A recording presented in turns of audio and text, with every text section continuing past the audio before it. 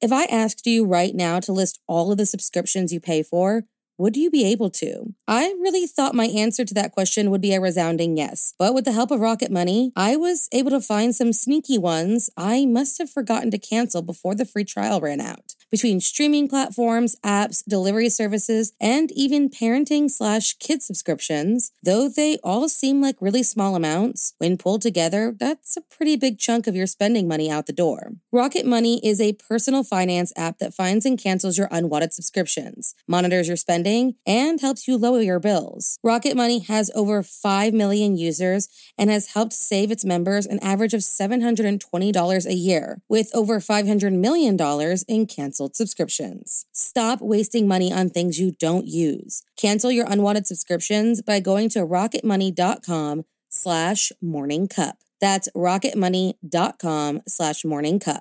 rocketmoney.com/morningcup. Today's podcast is brought to you by newspapers.com, the ultimate destination for exploring the mysteries of the past. If you're fascinated by true crime, get ready to dive into the stories that made headlines. Newspapers.com offers nearly 1 billion pages of historical newspapers from the U.S. and beyond, and you can search the entire collection in seconds. Their vast newspaper collection is a goldmine for eyewitness accounts, crime scene photos, news reports, and more. Whether you're interested in famous crimes or long-forgotten cases, Newspapers.com gives you a front row seat to more than 300 years of history. For our listeners, Newspapers.com has a special offer. Use the code CUPOFMURDER for an exclusive 20% discount on your subscription. That's promo code CUPOFMURDER at Newspapers.com. Sign up today and start unraveling the true crime mysteries that keep you up at night. There were 2 more murders 15 miles away. When police arrived, they found the telephones and electricity lines. We have a weird homicide. A scene described by one investigator as reminiscent of a weird religious rite. Morning. Cup of murder. Some mysteries will never be solved. On November 24th, 1934, 2 men stumbled upon a gruesome sight, and with the discovery of the babes in the woods came a family mystery that is doomed to remain a secret. So if you like your coffee hot but your bones chilled, sit back and start your day with a morning cup of murder.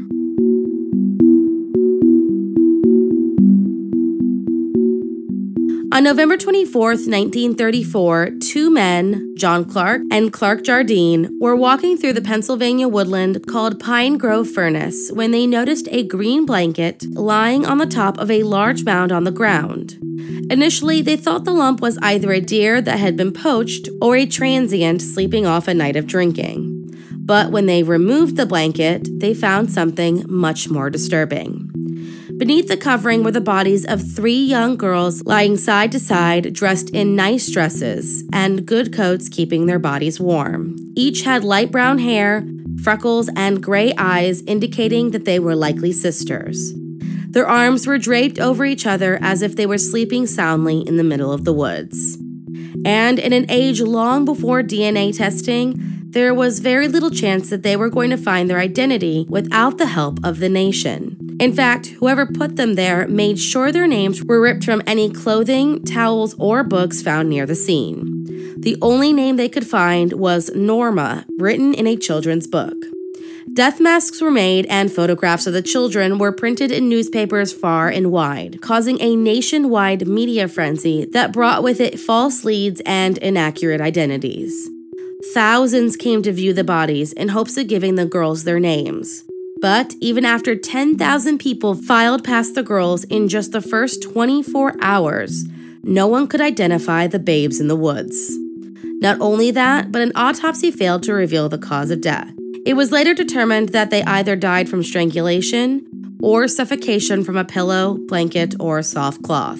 It also revealed that they were more than likely placed on the mountain between 8:30 p.m. and midnight on the 23rd, that they had been dead between 12 and 72 hours before being found. Then, about 5 days after the bodies in the forest were found, came another shocking discovery, this time in Altoona, Pennsylvania.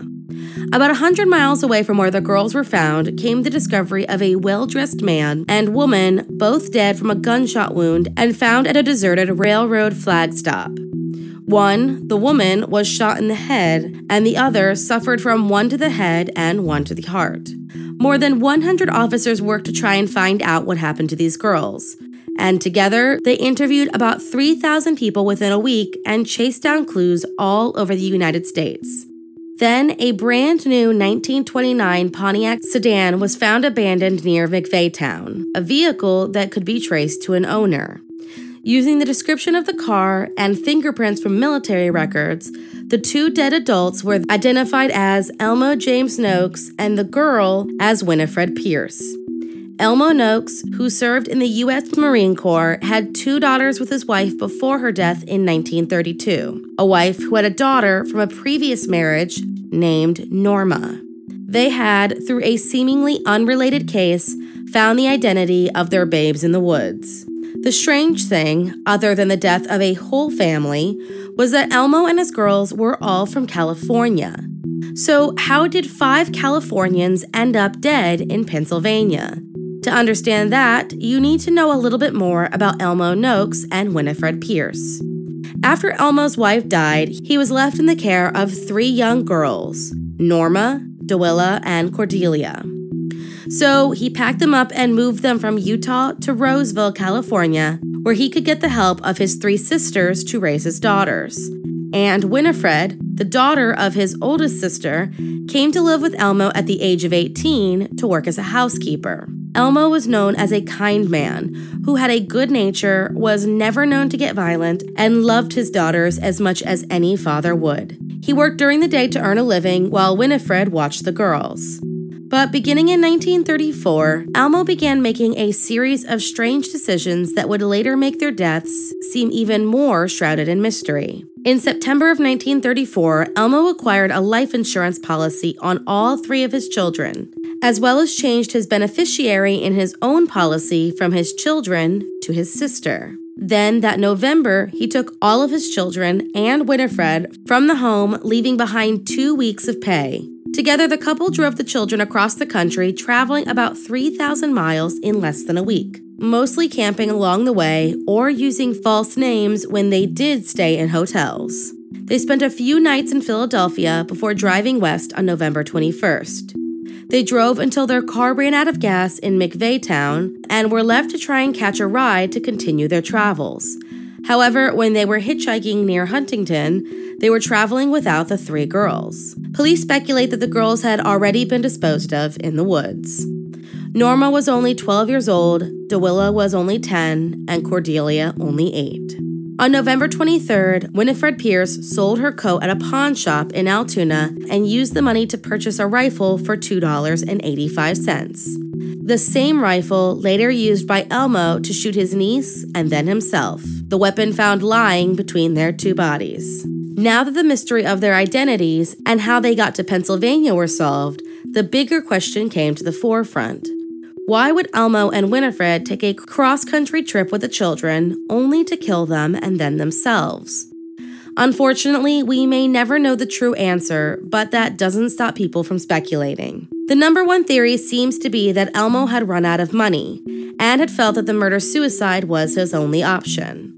And as for why he left California in the first place, some say he and his much younger niece were having an affair, one that had major implications and needed to be hidden. Following the body's identification, 2 of Elmo's sisters were given a suspended 90-day sentence for harassing their sister, Winifred's mother. Had she known something about the affair? Some have even accused her of spreading rumors about Elmo, rumors that may have led to the murder-suicide. Others, like Elmo's brother, find it difficult to believe that anything would cause Elmo to hurt his girls. This led to the theory that exhaust accidentally killed the girls, and Elmo and Winifred's death was simply the act of extreme guilt.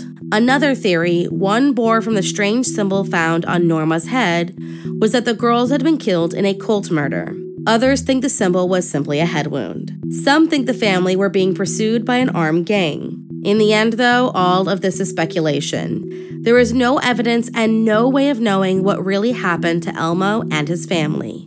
The case did, however, have a small silver lining. In 1935, a bill was passed that would mandate fingerprinting for all school children in the state. A bill that, had it been enacted when the girls were found, would have led to a more speedy identification.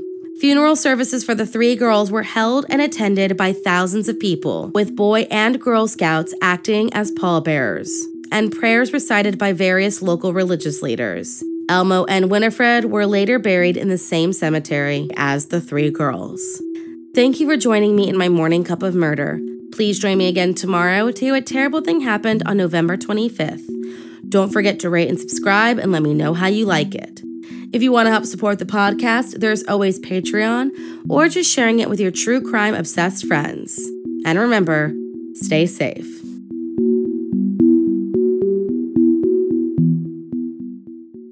Thank you for listening to Morning Cup of Murder. This daily true crime podcast can be found on Twitter, Instagram, and Facebook by searching Morning Cup of Murder. I'd love it if you stopped by and said hi. Stay safe.